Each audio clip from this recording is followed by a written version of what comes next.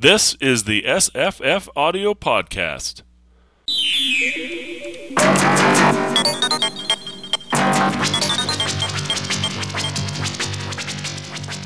I'm Scott. I'm Jesse. I'm Tamahome. And I'm David Stiefel, that Burroughs guy from www.marsbooks.libsyn.com. All right. Fantastic, and welcome. Thank you. Yes. You're good at that. I've said it a few times.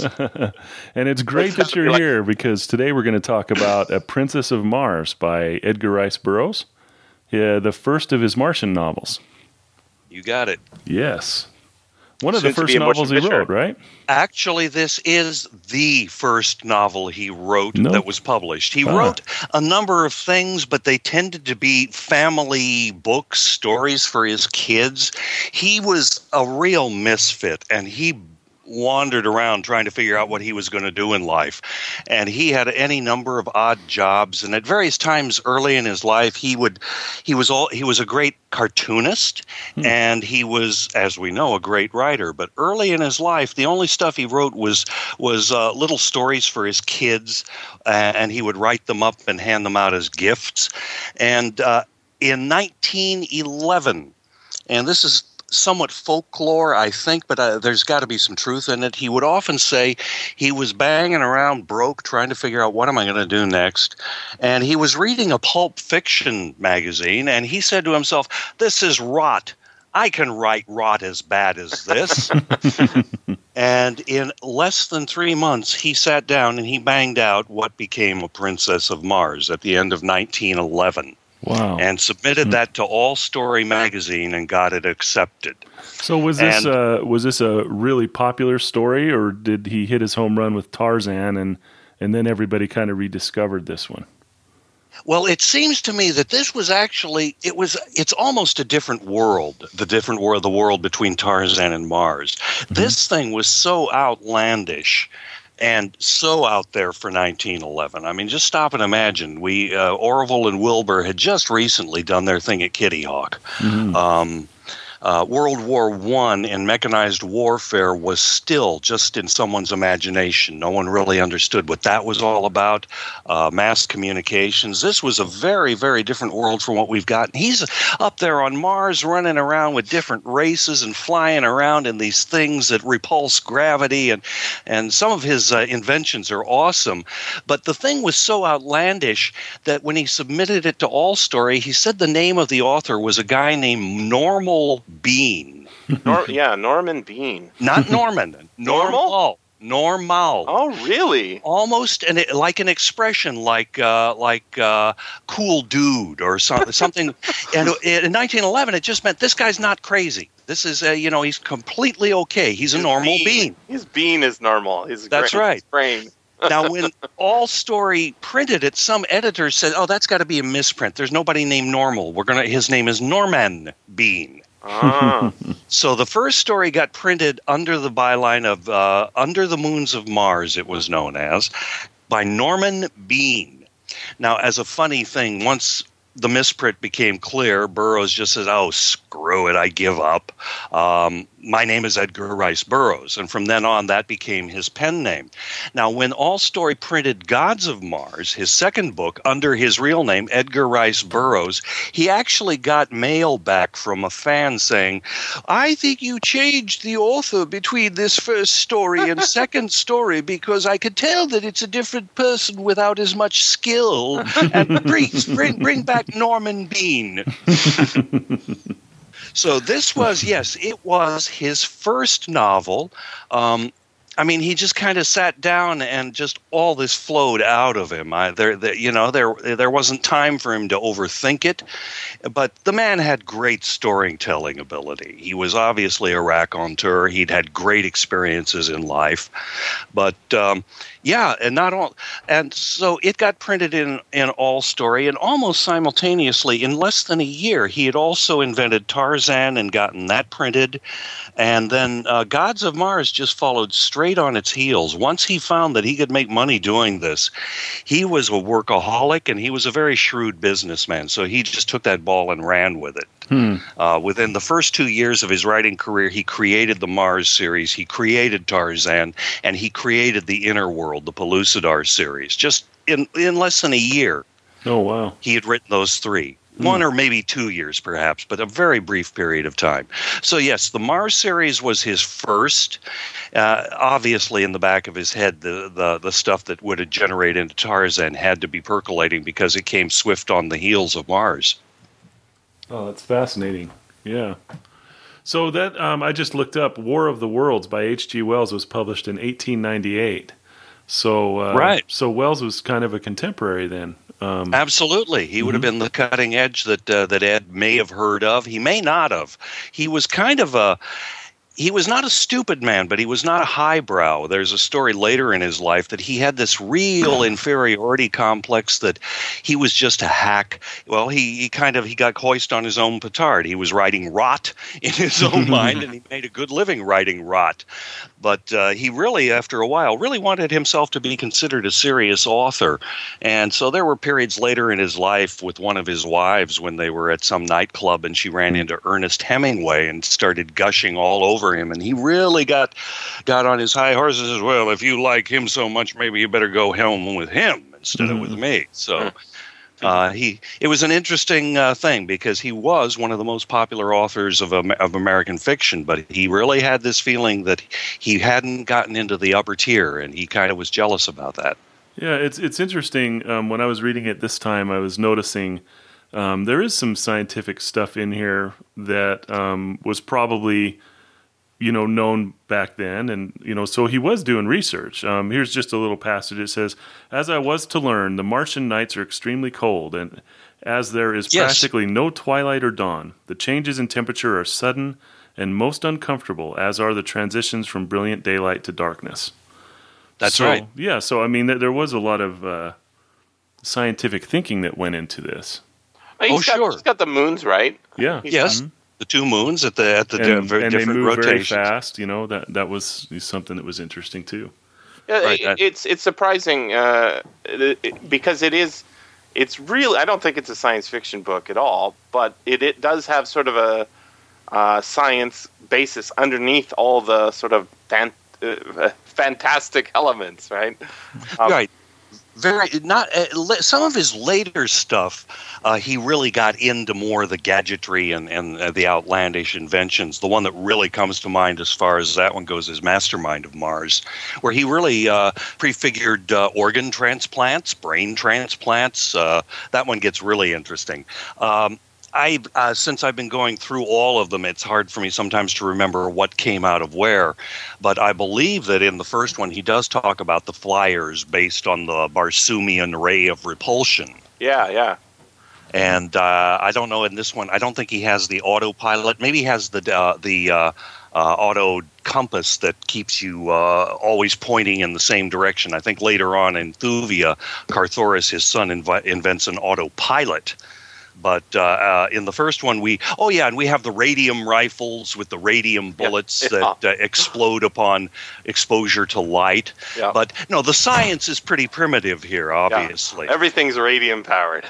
right. Mitch, if you look in the back of those old magazines, that's the face cream that you put on. You put on this put on radium face cream, and it makes your skin glow. It'll make your skin fall off if you put up too much. I remember the radium watch dials when I was growing up. Mm-hmm. That was a big thing.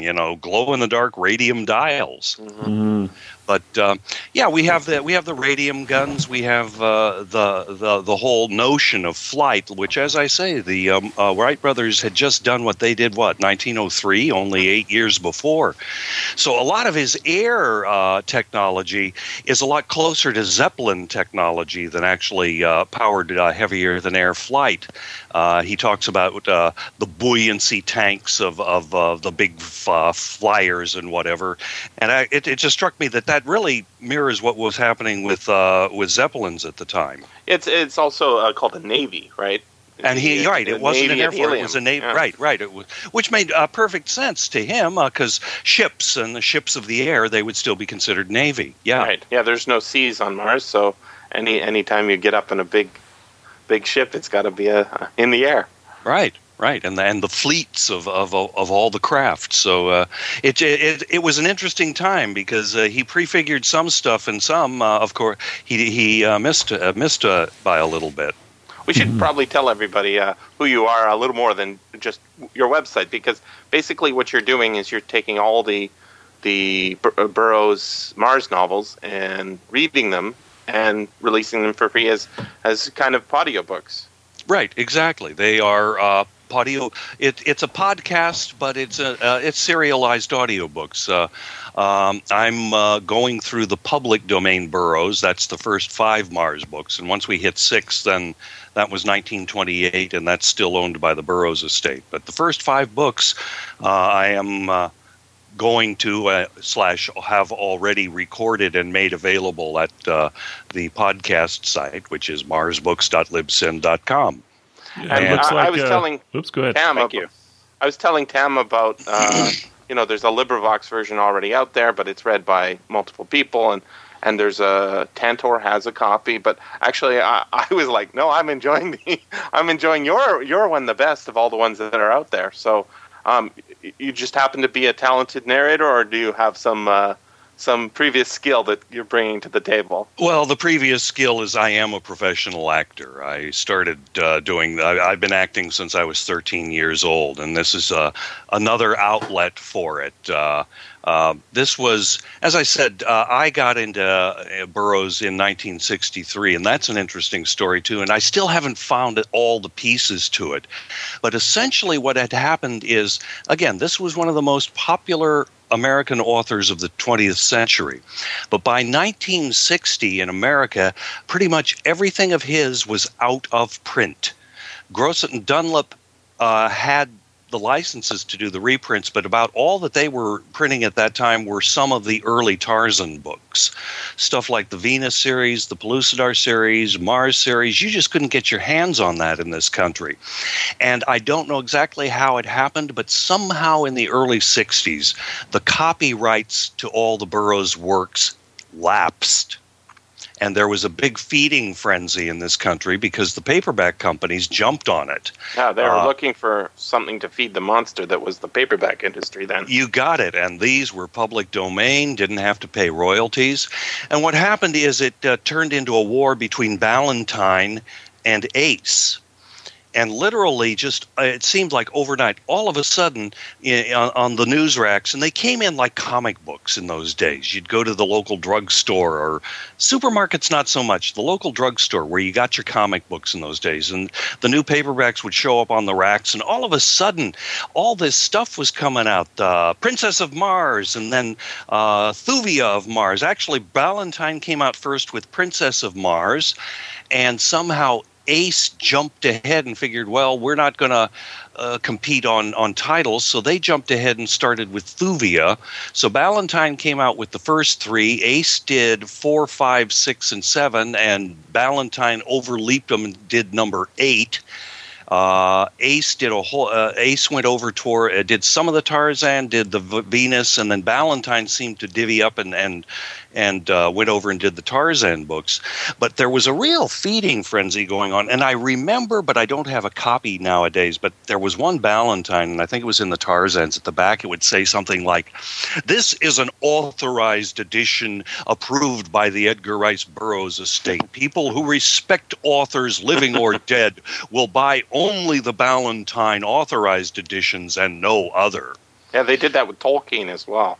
That's right. Tolkien's through some strange loophole became briefly kind of public domain in the U.S. and there was an unauthorized edition and an quote-unquote authorized edition that made you feel guilty if you had previously purchased the other book. And I think that, again, was the breakdown between Ace and Ballantine, as I recall. Right. The Ace was the unauthorized one, and then Ballantine actually went through and at least got permission and probably paid some royalties. So, yeah, that is very interesting, and that was about the same time. Nevertheless, later they did renew the copyrights, and that's why we're now under the current copyright laws. So the first 5 books that go up through 1923 are fair game. Everything after that is not. It really did allow something that had really been dead since the hardcovers, though, right? To exactly. come back, and since then, it's strange that I never managed to read this book prior, because I've heard about it and I've seen people reading it, and for just some reason I just never picked it up before. Yeah, I went through a big Burroughs phase. I clearly remember the first one I ever read was called The Lost Continent, and that was an Ace paperback. So Pellucidar, right? No, it was actually a standalone. Yeah, that was a standalone, right? Yeah, and I clearly remember finding that in the library and reading that, and then I read all the Mars ones and a lot of the Tarzan ones and the Pellucidar series. I remember a Tarzan novel that was a crossover with Pellucidar. Yes, Tarzan at the Earth's core. Yeah, that's it. Yeah, so yeah, right. I read a lot of them, but the Mars series, I had all of them from Del Rey. Those really nice covers, gorgeous covers. Yeah. Right. So I'm not sure when those came out. Sometime in the 70s, I think. That sounds like 70s. Anyway, But bouncing back just to finish an earlier question, that it was during the 60s and that great Burroughs resurgence that once I bought, they were like popcorn. You read one, you got to read them all. And that's when I became an avid, loving fan of Burroughs. Actually, I had started when I was 11 because my mother had the first 10 Tarzan books in hardback from Grosset and Dunlop. And as on my site, I actually said that one afternoon it was raining and I complained about being bored. So she went to her bookshelf and says, "Read this." And she handed me Tarzan of the Apes. And I read that at 11. So that would have been 1961. So I would open and there would be on the front page saying author of the famous Mars books. And I would say, "Oh, that really sounds cool." And then, of course, you can't find those Mars books. So when they finally came out in 63, I ate them all up and just loved them and kept them. And then years later, when I was casting about trying to find a project for myself to do as an actor, and audiobooks are a growing field, and I figured, well, I'd like to do some work in that field, so I'll do one. It's always, I figure, why, if you're going to do it, do it. And I knew it was going to be a huge time investment, and I told myself, well, in that case, especially because it's going to be for free, it better be something I love. And I go through my library, and I come across my old Burroughs books. I says, "Hey, this is public domain. I did love this. Let's go back and take a look at it." And sure enough, I discovered that the love was still there and the material was still rich enough that's where I chose to do the podcast on. And that's how I got to be the podcaster. And then as I am doing this, I figured I want to become the expert, and I read the Erwin Porges biography of Burroughs, which is excellent, is out of print, but you can find it used at Amazon. And I started reading that, and I said, well, I'm going to become the authority. I want to become that Burroughs guy. And that's how it's developed. It's pretty impressive because there are a lot of websites about Burroughs online, but I got an email from you, I guess a month or two ago. Was that? Mm-hmm. Yeah. And then just out of nowhere, you had made all of these audiobooks already. I always think I know the entire internet when it comes to my narrow field, which is science fiction and audiobooks, and you just came out of nowhere. Surprising. Well, that's the beauty of the internet right now. Is one can do that. So, I'm very well. I know I'm a damn good actor. I know I love Burroughs, and this stuff is just tailor-made to go to town. This one you don't underplay and you don't go subtle. At least in my universe, this is swords and sorcery. It's rip roaring. It's larger than life, and it's 100 years old. So there's a bit of style to it. So some of my Shakespearean chops are coming into play here because his language is very rich, and there's a real rhythm to it. It's not an iambic pentameter, but some of the stuff does roll off the tongue rather magnificently.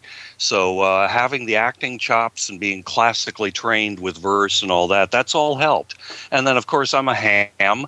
And so secretly, and this is kind of something I'm going to be adding to my podcast as maybe a contest. So secretly, I've been taking some of my favorite actors from the black and white film period of Universal or even after. And some of the characters get cast with impressions of some of those other great actors. Cool. In this one, who's the guy with the nine-faceted diamond or whatever it is on his chest? Sator Throg. Right. Yes. Who's that? Who did you cast as that? My God, he's got a voice. Yes, he does. That one, I will have to say, is a personal friend of mine. Aha. He's a personal friend. So sometimes I grab known personalities, and sometimes I'll steal from an unknown. I'm shameless. Well, then I can't be expected to have guessed him unless he's a famous actor from the film industry that I haven't seen. And the point is not I'm not playing Sammy Davis Jr. or Frank Gorshin. I'm not trying to do impressions. It's just some actors just give me a real flavor of where I want to go with it. Princess, I was still learning the ropes, feeling my way. So I can tell you pretty clearly Tarj Tarkas is a James Earl Jones based voice. Like Darth Vader, that one kind of to me was a no-brainer.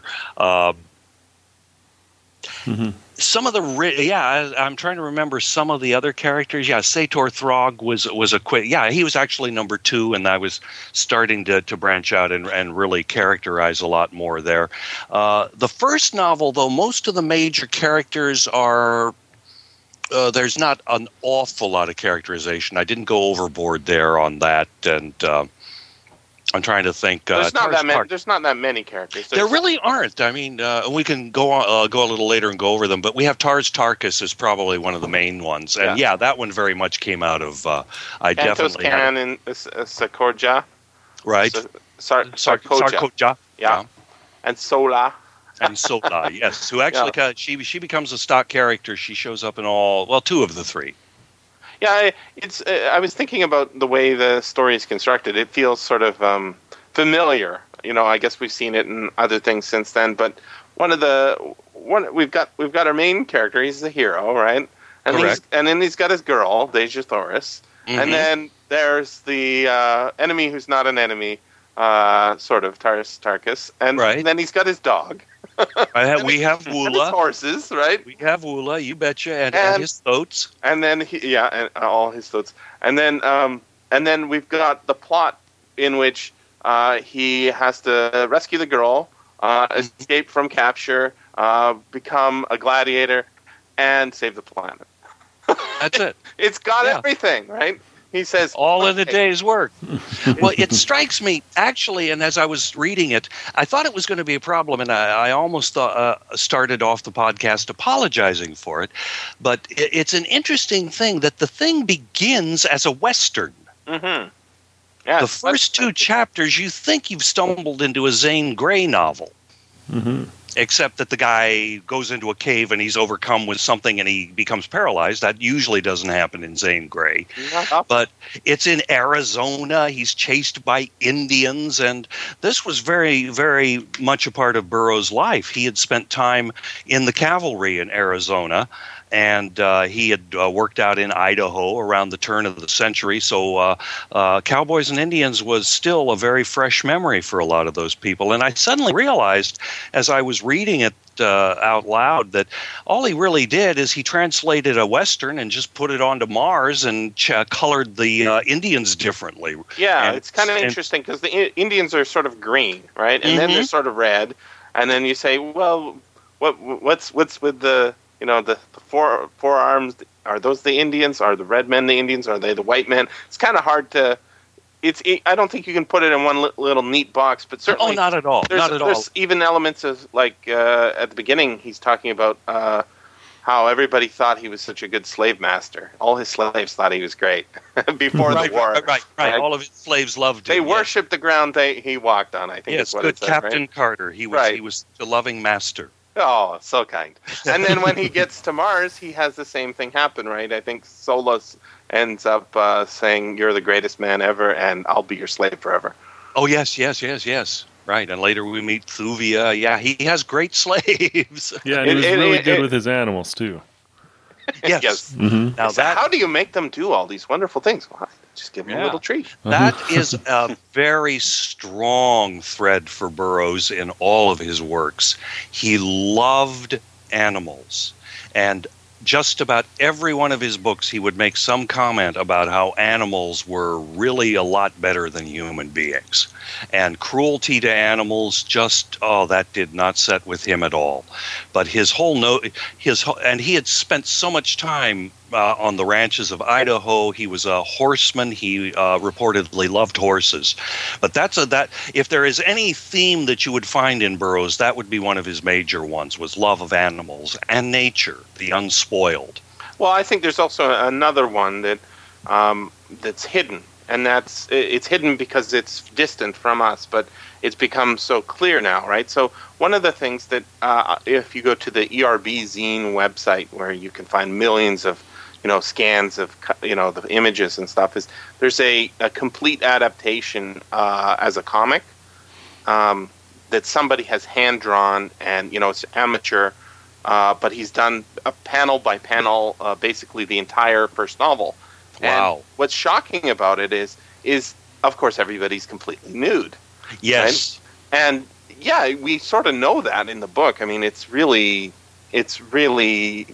quite present that but we don't see, and her breasts were very large. Yes. And her areola was but in the comic, the guy who had done it, he is not going for modesty. He's going for the reverse of whatever. I don't know, showmanship. And it's shocking. It's like hard. It's almost hard to read. It's so shocking. I bet. Not just the men and the women, but animals. Everything's naked. Everything's naked, and you can tell when somebody's excited and is like, "Wow, this is surprising." There is an element of nudism and nudity that's happening that is, I guess, suppressed by the way the story is told. John Carter isn't obsessed with describing people's naked bodies, although he's well happy to tell us about somebody's being well muscled, right? Oh, right. He's always glad to talk about being magnificent physical specimens of whatever. Giving us a sort of a general outline, but not focusing on the details. And so that's one of the elements that, I mean, it is kind of strange if you think about it. Everybody on Mars doesn't wear clothes except they're naked. Yeah, they're nude except for their harnesses and jewels or status symbol equipment that designates their status and holds their swords and such. That's it. It's funny. Well, and do remember that Pulp Fiction at that time, there was a certain amount of nastiness about it. It was the kind of thing that if you had a Victorian grandmother, you didn't let her know you were reading that vile filth. There was the prurient bit of the fact that in 1911 he's talking about these babes wandering around naked and the men wandering around naked. So that would have been, it would seem to me, part of the appeal and part of what. I don't think it's just that he was going for the market. I think it's also something he was interested in. I mean, Tarzan is also. I mean, he's a guy. We get the loincloth. That's it. Yes, right? Yes. Well, he had grown up in America of that turn of the century, but you got to remember Teddy Roosevelt was very much into the physical fitness and bully, and that was part of being a mensch. A man was physical development back, 100 years ago. There was also a movement called physical culture, right? Ah, yes. Which began in the late 19th century and developed into what we now call, PE and gyms and all the things that we now take for granted as people working out and building up their abs and all those millions of things that we sort of don't even notice. The physical culture became something that we just now think of fitness, right? Being fit. Exactly. But before the 19th century movement started, there was no, nobody was, in the 17th century, nobody saying, "Hey, got nice pecs there. You've been working out." Nobody would even suggest that. Right? Not at all. They wouldn't even consider that as something to do. Yeah. Well, for Burroughs, that it was part of the manly man and being a self-reliant, strong, strapping American, and with certainly with a very strong military background to him. Physical strength was a very important trait for him, and if you had a beautiful body, let's not be ashamed of it. The natural, that is something that, again, is, as you say, that's one of his major themes that cuts through just about all of the works. Mm-hmm. It's also kind of funny. We talked, Tam and I, we talked about Robert E. Howard and how he wrote his Conan stories. And I don't know if it's Tam, but somebody suggested, is this homoeroticism? And I don't think it is. I don't think that this is homoeroticism. But I also think that there is something strange in that we've got writers, right? A guy whose job it is to sit at a typewriter all day, or pen and paper all day, and writing about doing physical activity all day, right? Mm-hmm. There's sort of a contradiction there. But, of course, the main character in this story, he has had time to sit back on Earth and write out his adventures. So he's all in first person, which means sort of he's not doing it, third person. He's doing it. This is what happened to me. Mm-hmm. Mm-hmm. But Burroughs had a lot of life experience before that, didn't he? Like absolutely. And so on. He had banged around trying all sorts of jobs. He was a wonderful businessman, as his writing later showed off. He turned this into an amazing business. But he had been a jack of all trades. He was he was a writer. He was Edgar Rice Burroughs, and he was living. He was very, very conservative. He was very right wing. Very put your nose to the grindstone. Work very hard for what you want. You got to have a good head for business. And so he was an extremely gifted artist with a very good business streak, and he was a misfit for so long because he tried to sell dry goods, he tried to run a ranch, he tried this, he tried that, but his great gift was storytelling, and it took him a while to finally discover that that's how he could make his living. So once he actually was sitting down just banging out words on a typewriter, his experience had been a lot of physical labor. As I say, he'd been in the military, he was in the cavalry, he'd been to military academies, he had worked on ranches. He wasn't afraid of hard work. His idea of a good trip was to get a Model T Ford in 1911 and go trailing up into the hills where you'd have to push the car uphill halfway to the top of the mountain. He didn't mind that. He relished that. He loved taking trips and camping out. He loved nature. And I think a lot of that comes from his time in Idaho on ranches and in the cavalry in Arizona. He was he was an environmentalist of the first rate, although at that time the ecology movement hadn't really taken off. But he was much like Teddy Roosevelt. He didn't see any need to preserve stuff because he didn't see the danger, but he loved nature and give him a city any day. A lot of that comes through a lot stronger in Tarzan, but if you can see it in the fact that Mars is a dying planet. It's not Coruscant, which is all developed and civilized. There's a lot of wild places, and that's where the adventure is. So, yeah, you can see a very active physically man now writing, but sublimating through his writing and still getting out and playing a lot. Yeah, it's interesting that the Martians, seem, back to nature quite a bit, but at the same time, they've got like this giant atmosphere plant that's kind of scientific. So yes. it's, back to nature and forward kind of at the same time.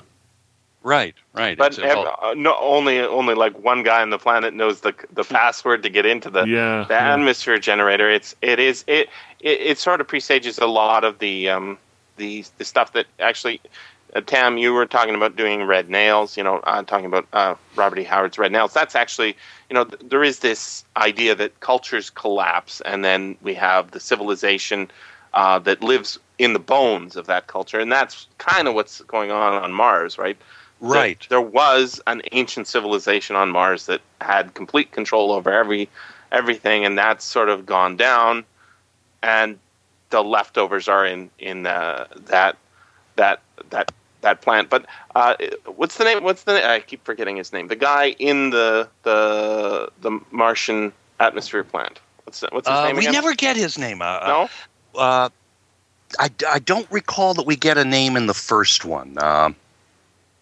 I thought. Maybe not. Flavor Flav. Probably in the atmosphere plant. Yeah, but he does have a. That's the guy with the faceted. That guy. Yes, that guy. Yeah, he doesn't have a name, but actually, yes, that was based on some actor. Actually, that was based on Max von Sydow. Max von Sydow, huh? Yeah. Oh. Okay. He's wearing that it has 9 facets. Yes, the 7 colors that we recognize, and then there's 2 extra colors. And then 2 extra vibratory rays, one of which is the ray of repulsion, and I got to remember what the other one is. And I mean, thinking about it, that makes no sense, because there can't be extra colors because we've got the entire spectrum mapped out. But I was thinking, well, maybe if we, remember that John Carter's from, the early or late 19th century, right? He's not a regular guy from the late 20th century or early 21st century. He wouldn't know or be able to tell us that actually it's not rays of light. It's electromagnetic spectrum. So it could be X-rays, or it could be, mind you, I don't know how he's seeing X-rays, but it could be repulsor rays. It could be. Yeah. Well, it's great fun. I'm recollecting now in Son of Frankenstein when the son realizes my father had actually stumbled. He thought it was electricity, but he stumbled upon cosmic rays, which gave the monster life. And it's the same kind of thing. It's just, we need to invent some extra vibrations of light. So he invented these extra 2 rays. And, of course, he didn't have his quantum mechanics and know that light is also particles as opposed to rays. But so maybe those extra vibrations are different particles. I don't know. But it's interesting. Yeah, he's inventing a new science. And I don't know. He may have it right. He did the best he could with the science at the time. You got it. Yeah. Mm-hmm. I also like that on Mars they have a telescope that's looking at Earth. Yes, and that they can actually sit in a theater and watch programs and presentations of what we're doing here. Yeah, I think that's pretty funny. I mean, the whole planet of Mars is basically, as I guess Wells as well, is they're working with the Percival Lowell maps of Mars, which show canals, right? Right. And this is the first, I guess. It's maybe I think Gulliver Jones was before this, but basically this is the first story in which Mars becomes a dying civilization, as opposed to that we see, right? Yes. So the Martians from War of the Worlds are coming to Earth because they've used up their planet or whatever. Well, here we see that planet that has been used up, and since then, we've seen Bradbury's Mars in the Martian Chronicles, and a million other science fiction authors who've taken, even Philip K. Dick has taken stories set on Mars and with Martians who are the leftovers of a great civilization, sort of reduced to barbarism or some sort of esoteric metaphysical spiritualism. But this is where it begins. Exactly. Exactly.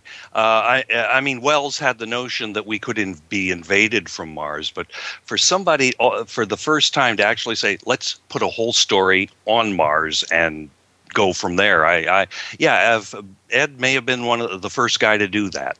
Mm-hmm. Yeah, and telepathy plays a big part too, doesn't it? Absolutely. Yeah, and that's an interesting thing because this is way earlier than John W. Campbell. Yep. But it's very prevalent here. Yes. Yeah. Sort of plays a role also with the. I think there's some sort of inconsistency in the way it's talked about, but telepathy and lying. You can't have lying if you have telepathy, and in the first novel here, in A Princess of Mars, our main character John Carter is able to lie because nobody can read his mind.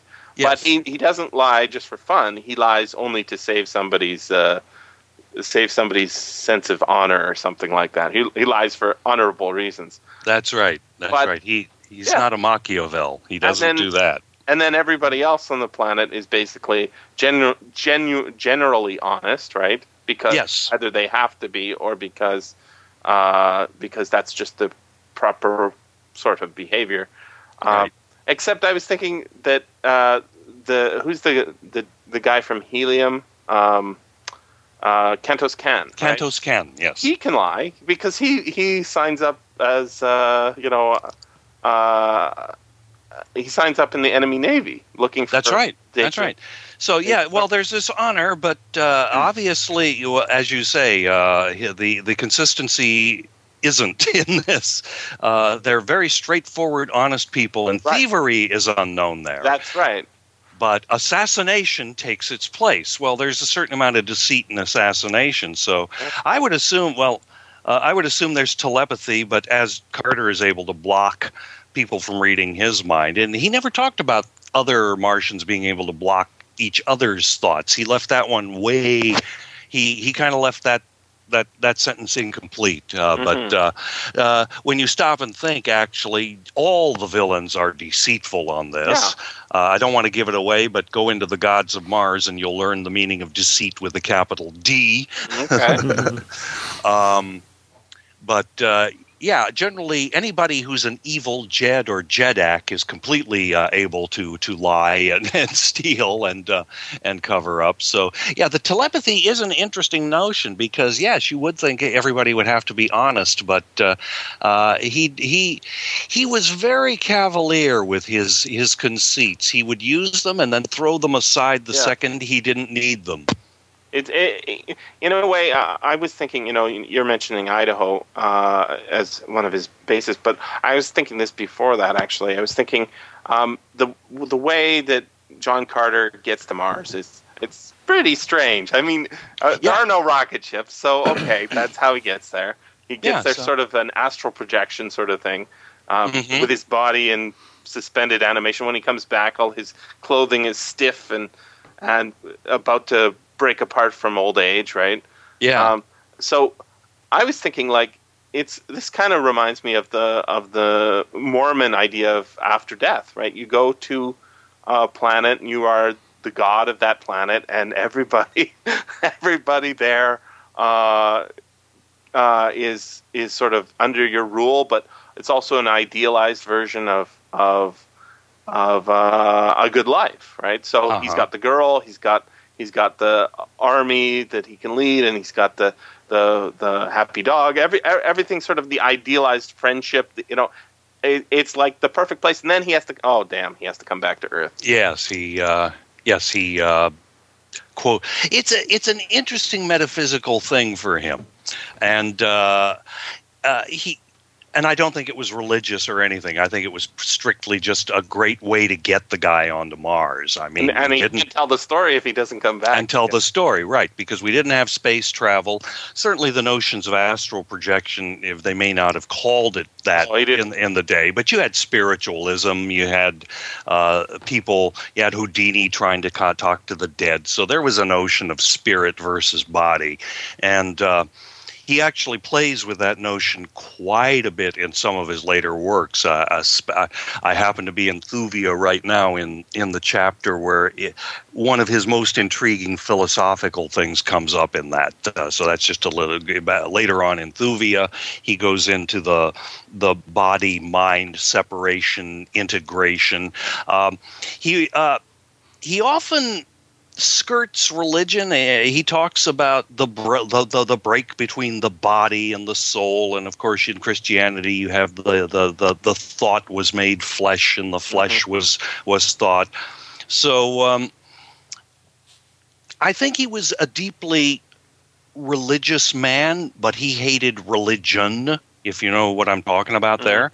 He had a very profound respect for some spirit of benevolence in the universe, but being able to separate the soul from the body, that is one of the conceits he played with. I don't think it was original with him, but he actually took it and ran with it quite a bit. And once he found, it's kind of me like with that Burroughs guy in some of my tropes. Once he found a formula that worked, he just he brings Ulysses Paxton over for Mastermind of Mars, and then eventually Carter is able to go across the void at will. Right. But it's interesting, that you have a body like in suspended animation for 10 years in an Arizona cave, and 10 years later the soul comes back to inhabit that body. So. Yeah, I can see the one-way trip. That's just, we don't know what happens after death, and I mean, it is intriguing. Like, it's if you are going through the story and then you sort of forgot, his dead body's lying in that cave, and then he comes back, right? Yeah, and the body's not dead, and then there's the old Indian woman in the cave. The mummified corpse of an old Indian woman, and it's like, okay, was she dead before he? I assume we're supposed to think she was she dead before? Do we find out later what was going on in that cave? We never know exactly what was happening. We know that there was something behind him, and there was something making scary noises behind him, but because he was paralyzed, he couldn't roll over and look at it until 10 years later when he comes back, and then he just sees bones, and I think there's some the skeletons. Old woman is mummified, and there's some skeletons hanging there. So I don't. I get a feeling that she was dead from day one back there, and it was some kind of totem that scared the Apaches away. Mm-hmm. But that's one of those things that Ed would do. He would just sketch it out just enough for his purposes, and he didn't need to go any deeper and explain it more, so he didn't. He was being very painterly in that. There was something scary that made the Apaches run away, and then 10 years later we roll over and say, oh, it's a mummified old medicine woman and some bad juju back there in the bones hanging there. He was paralyzed by the mummy's curse, right? Yeah. And then I guess when he decided to astrally, or because he was in that coma or whatever, he astrally projected back to his body, and everything's okay again. And his body hasn't been, rotting or anything. Well, whatever. Well, that's okay. You got it. Well, actually, I think Bram Stoker wrote before this, and I don't know if Burroughs was familiar with Stoker, but of course you had the notion of the undead there. Sure. Of the bodies that wouldn't decay. So that's in Lovecraft as well. Yeah, and then interesting that he has to into the second time after he quote unquote dies the second time, and at which time the first book starts, and he talks about the body is entombed on the Hudson in a tomb that has air and that can be opened from the inside. So that conceit continues, that the body will not corrupt while the soul is out. Yeah, and then I think we're supposed to get the impression that at the end of the first book, he's about to project again, right? Right. And then he's going to be in that cave, I guess, because his nephew Was that Normal Bean, his nephew? Yeah. Well, whoever the author of the book is Mr. Carter's nephew. Yeah, right. That's the conceit we have here. So Mr. Carter's nephew is going to be, I guess it's Edgar Rice Burroughs. No, because in the first one he signs it, Edgar Rice Burroughs. Yeah, the second book he goes ERB. So right. ERB, and he did this often. He would say, "I'm Edgar Rice Burroughs, and my uncle John Carter told me this story." Right. Or my favorite opening for Tarzan of the Apes is, "I had this story from one who had no business to tell it to me or to any other." So he loves setting himself up as, "I'm Edgar Rice Burroughs, but I have this great story to tell you. And my uncle is John Carter." Yeah, it's a story within a framing story, and then there's the when he's signing books, he's probably doing the same thing. Exactly. Yeah. And then there was So, you guys have any thoughts that haven't been sprouted? No, I was. I just wanted to say it. This is a reread for me. As I said before, and I'm really pleased at how it held up. I mean, there are a lot of high rolling moments where I am so incredibly awesome and I must protect this woman type stuff going on. But I really enjoyed it. I enjoyed the language and I enjoyed the story. I thought it was very entertaining. I think that's the word for it. It's really fun. Mm-hmm. Mm-hmm. Mm-hmm. It's a fun book. I didn't come away from it thinking, "Oh boy, those are deep thoughts he's thinking." This is really fun. Mm-hmm. Yeah. And that's like a Buck Rogers cereal. Exactly, or the old Flash. It was Flash serialized Gordon. originally. Yeah, right. Yeah, and I don't know. All these books are serialized, right? They were serialized in pulps, right? And they were done in like chunks, I believe, of about 6 chapters each. Mm-hmm. is where the breakpoints were. And the whole publishing notion was serializing it and keeping people coming back for more. So you can see him writing his cliffhangers into it, and it pretty much was his formula. Almost all the way through the end. He would write first for publication in the pulps, and then after that, then he would publish the book. But it was popcorn. It was keep them coming back for more. Mm-hmm. Mm-hmm. And somehow that makes it more fun. Like he has to keep the interest up. Yeah. Between each piece. Yeah. And so you don't get exactly a cliffhanger at every chapter, but it would be interesting. We were talking about this, Jesse, and I would love to see the all stories and see how they actually broke apart and see where he left the cliffhangers. But there are some obvious ones there, and then there are some chapter endings that are obviously not cliffhangers. But what's fascinating to me is this first trilogy. Each of the first 2 books ends as a cliffhanger. It's just like wanting for more. So book 1 ends, but it's not really complete. And I'll spoiler, Gods of Mars definitely ends as a cliffhanger. And it takes until the end of Warlord of Mars for that first trilogy really to end. And then we have a big shift, because when he goes from book 3 into book 4, we shift from first into third person. And from then on, from Thuvia on, the books are written in third person. And doesn't John Carter become a sort of a background figure in some of them? In some of them. In a couple of them, he becomes the protagonist again. But certainly in Thuvia and Chessmen, we focus on... in Thuvia, we focus on Thuvia and Carthoris. In Chessmen, we go to his daughter, Terra of Helium. And then some of the others, we go outside the Carter family. In Mastermind, we have Ulysses Paxton. Fighting Man, we have actually a native-born Martian as the protagonist there. And we don't get Carter coming back until Swords of Mars. And then I think Swords, Synthetic Men, and Yana of Gathol. No, Yana, we have John Carter in those last 3.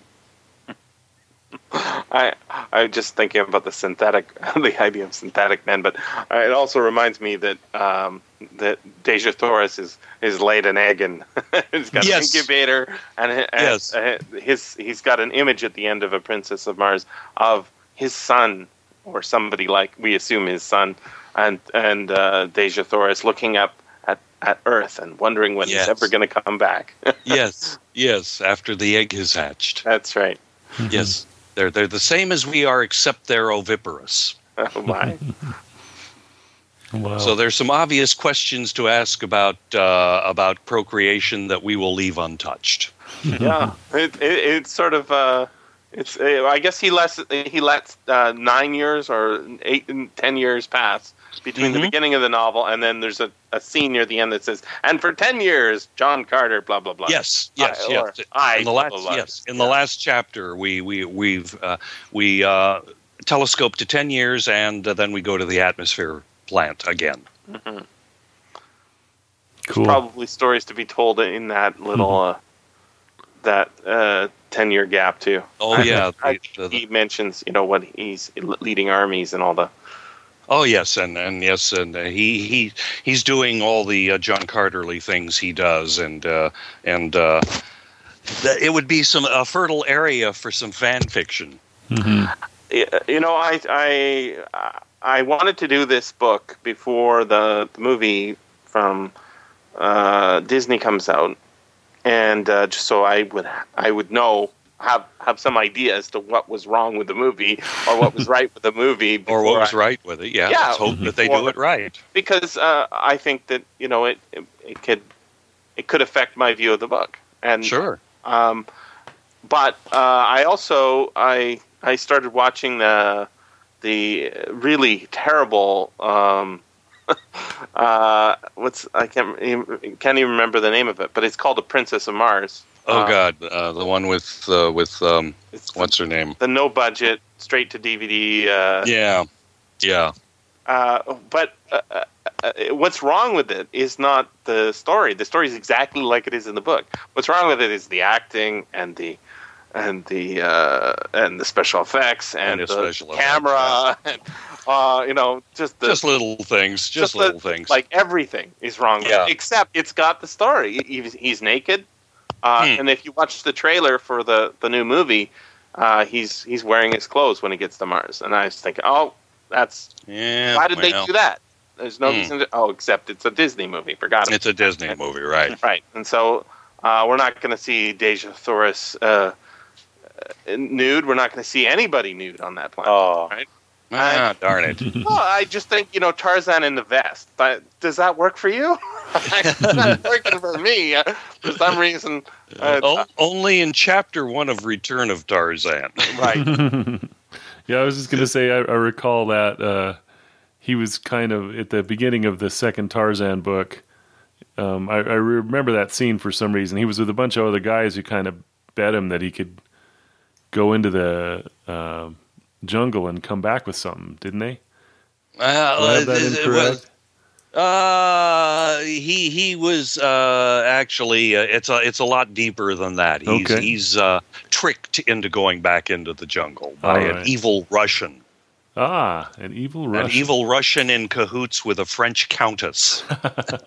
How they are. Do we have that to look forward to after you get through these 6 books on your podcast? It is possible. It's possible. I'll be very frank. I was originally going to start with Tarzan, but when I went back to reread them, Tarzan was very much a product of its time and its culture, and set on the planet Earth, there are political incorrectnesses of the highest order in it. Yeah. We're talking about sentences like, he was a splendid specimen of the white race in juxtaposition to the savage black men around him. Oh my. Yeah, and this is mild compared to some of the later. There is a black serving lady named Esmeralda in the first book who makes Mammy in Gone with the Wind look liberated. Oh, wow.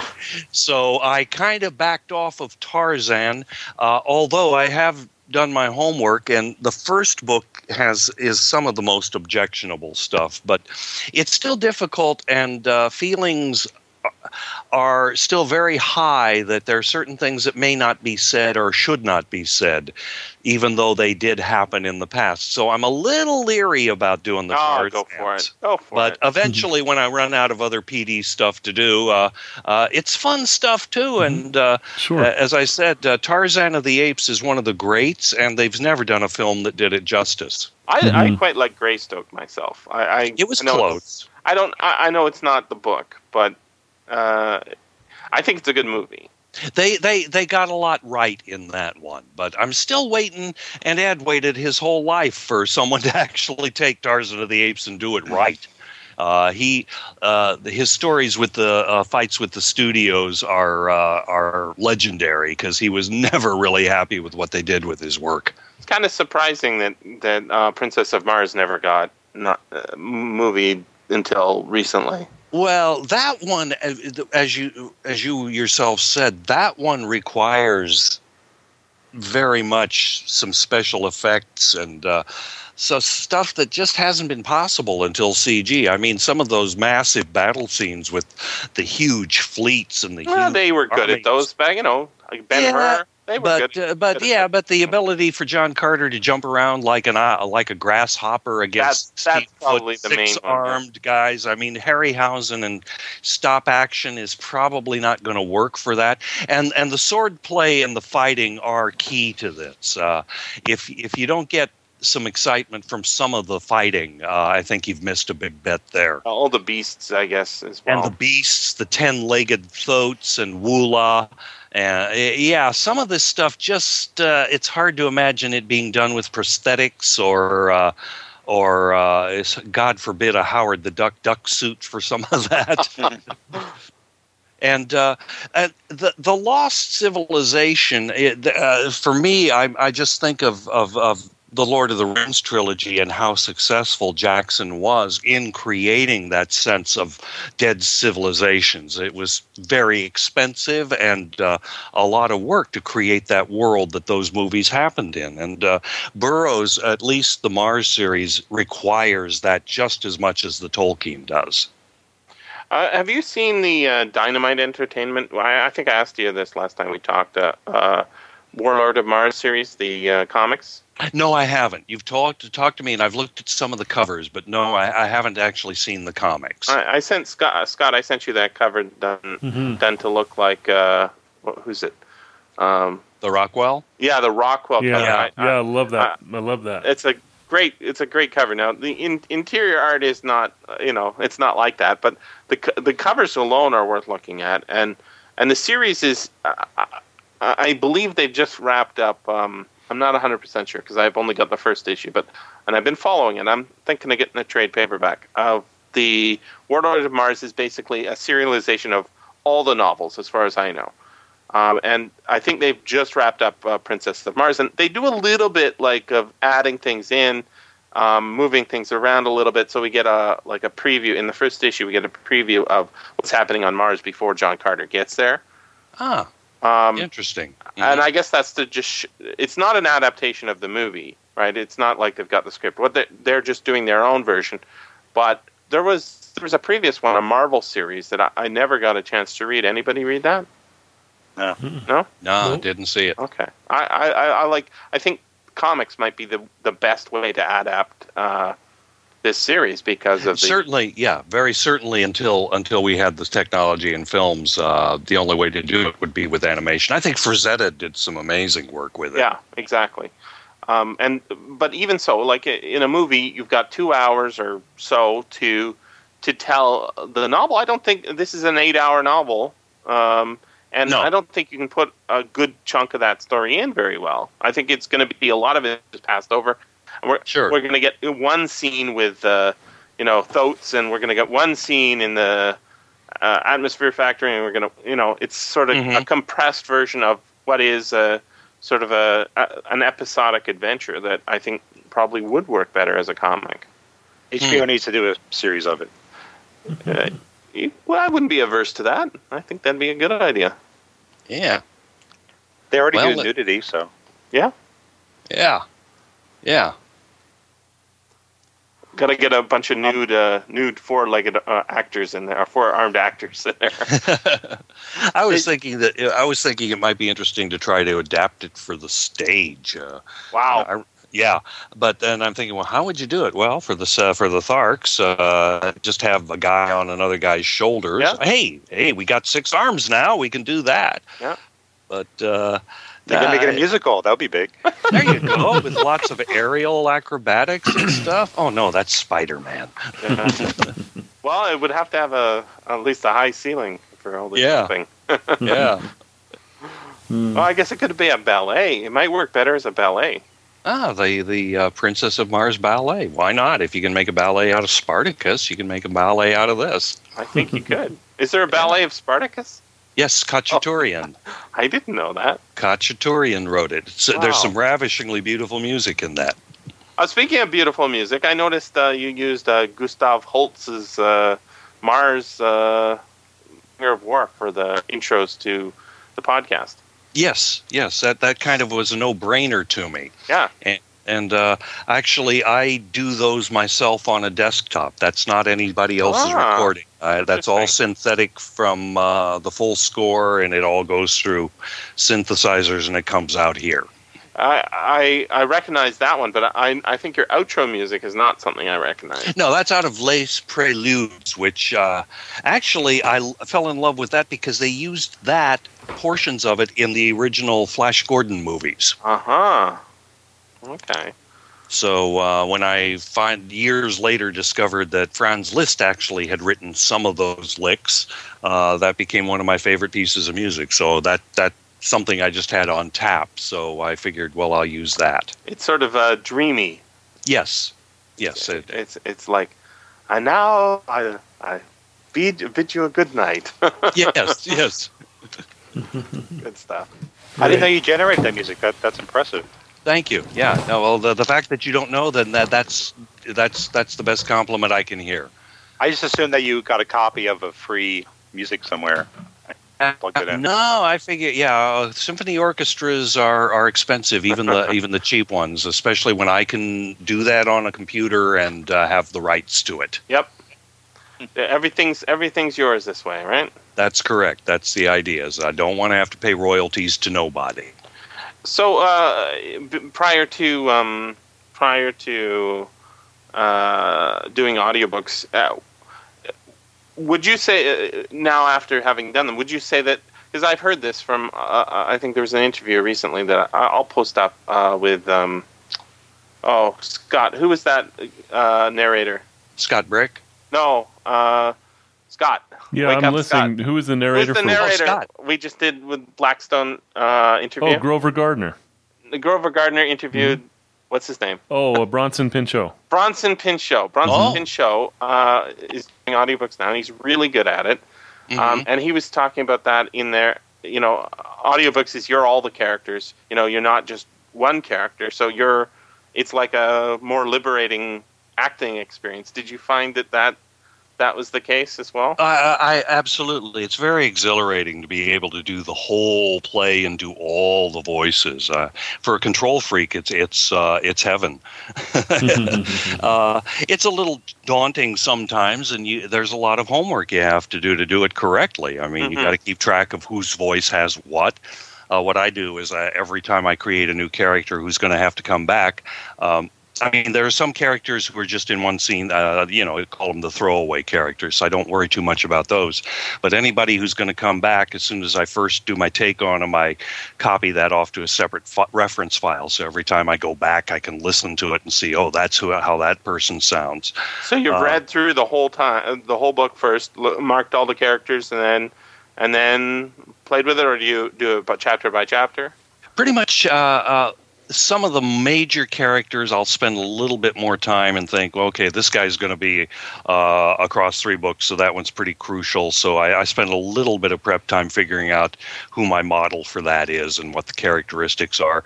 The shorter they show up in the books, the shorter my attention goes to them. So a lot of them are shoot from the hip decisions in the recording studio. Now, let me ask you this. Is the model for John Carter David Stifel? No. I thought that was like, if I was in this book, I'd be John Carter.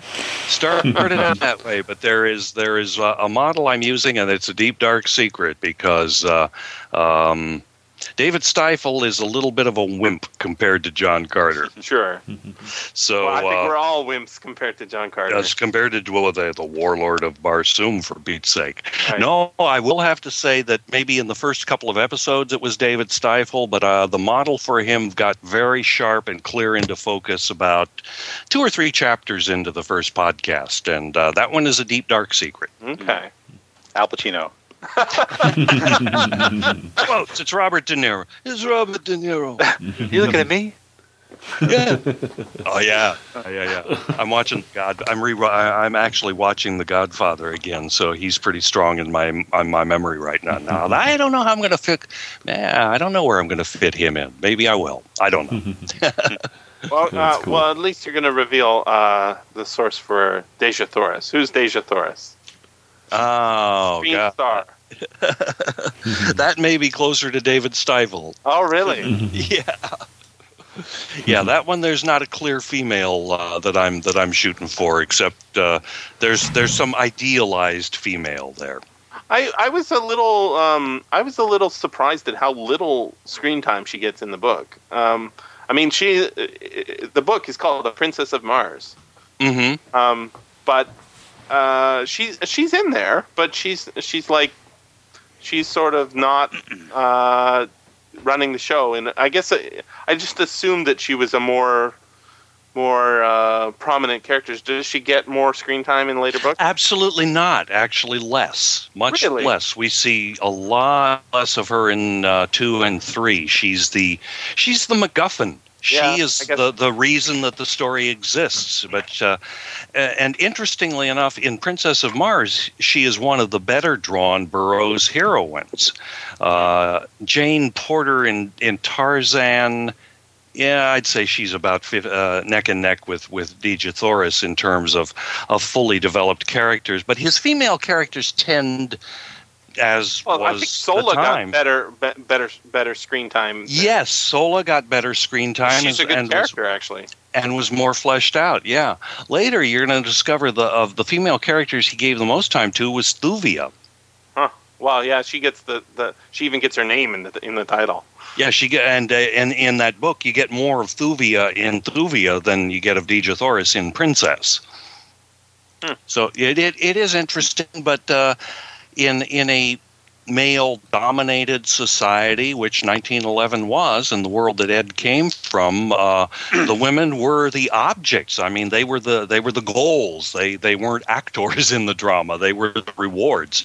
But some of the scenes with Dejah where he's talking to her and he learns about Mars from her and customs and all that, he did spend some more time with her than on a lot of his females. Yeah, I think where you were saying the Burroughs tends to create little bits and then discard them. So, there's one that obviously just extends the story longer, which is you can't kill my husband, you can't kill my betrothed because then I can't marry you. It was just some arbitrary rule that, Yes, this is the custom, and now we standard custom. Yeah. And it's an obstacle, and we have to get around that. Generally, that's the opposite on Earth, right? Yeah. The only way to get that woman to marry you is to kill her husband. Is to kill the competition, right? That's right. Right. So it's interesting how he invents his obstacles and barriers, and he invents obstacles and barriers as readily as he invents ways out of traps. Yeah, I noticed that exact spot too, Jesse. That was interesting because then he had to fight the guy, and he was like, "I better not kill him." Yeah. So it was harder for him because he couldn't kill the guy. Yeah, he has to just maim him. I've read that S.M. Sterling's version of this, called "In the Courts of the Crimson Kings," has a more powerful princess character. Oh, I think that'd be a good read. I hear it's good. Yeah, David, I don't know if you've read that or not. I'm not familiar with that, no. Okay. I think it's basically a retelling of Princess of Mars. Huh, okay. But the name of that again is? In the Courts of the Crimson Kings. In the Courts. And who's the author on that? S.M. Sterling. S.M. Sterling. Okay, yeah. I'll have to take a look at that.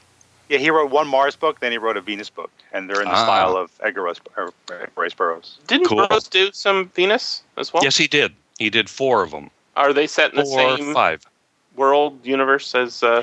Well, they're in the same universe. Actually, the guy winds up on Venus. He thought he was shooting for Barsoom, and he did a wrong way Peter Peachfuzz and winds up on Venus instead, which is a very different world. It's not dying. It's much lusher. It's got forests and that's an airborne sky kind of world. I think I got a new book to read. You guys have a different name, like Barsoom? Didn't all the planets have Assume or something, or Bar something? In the Mars world, there's Barsoom for Mars, there's Jassoom for Earth, and I think there are a couple of others, and I know he goes to Saturn at one point, and I don't remember what they called that. But in the Venus series, it's a different vocabulary. In Venus, Venus is called Amtor.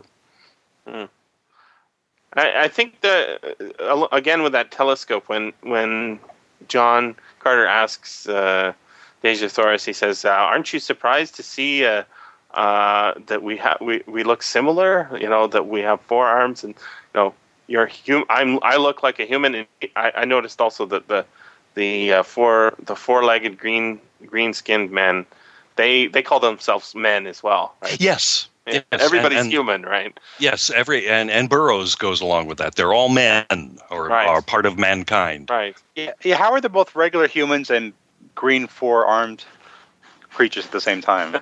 They're not regular humans. They lay eggs, so they look. But they look human, right? Except for the red skin. Yeah. Can you guys still hear me? I just got a microphone. Okay, cool. I just got a microphone alert on my Skype, so I just want to be sure I'm still online. You're online. Cool. I was banging something like crazy, so I'm muting myself as much as I can. He explains it, saying that the princess is. The princess says, every planet has humans on it. I think she said something like that. So, well, that explains it. Yes, actually. I think when they do go to Saturn, I don't know if they go to Saturn or one of the moons, but I think they find humans there, too, as I recall. Now, all the planets are occupied by people. Right, except Mercury, or the very hot people there. Okay. They're underground. The underground city on Mercury. This has been the SFF Audio Podcast. Please join us at www.sffaudio.com.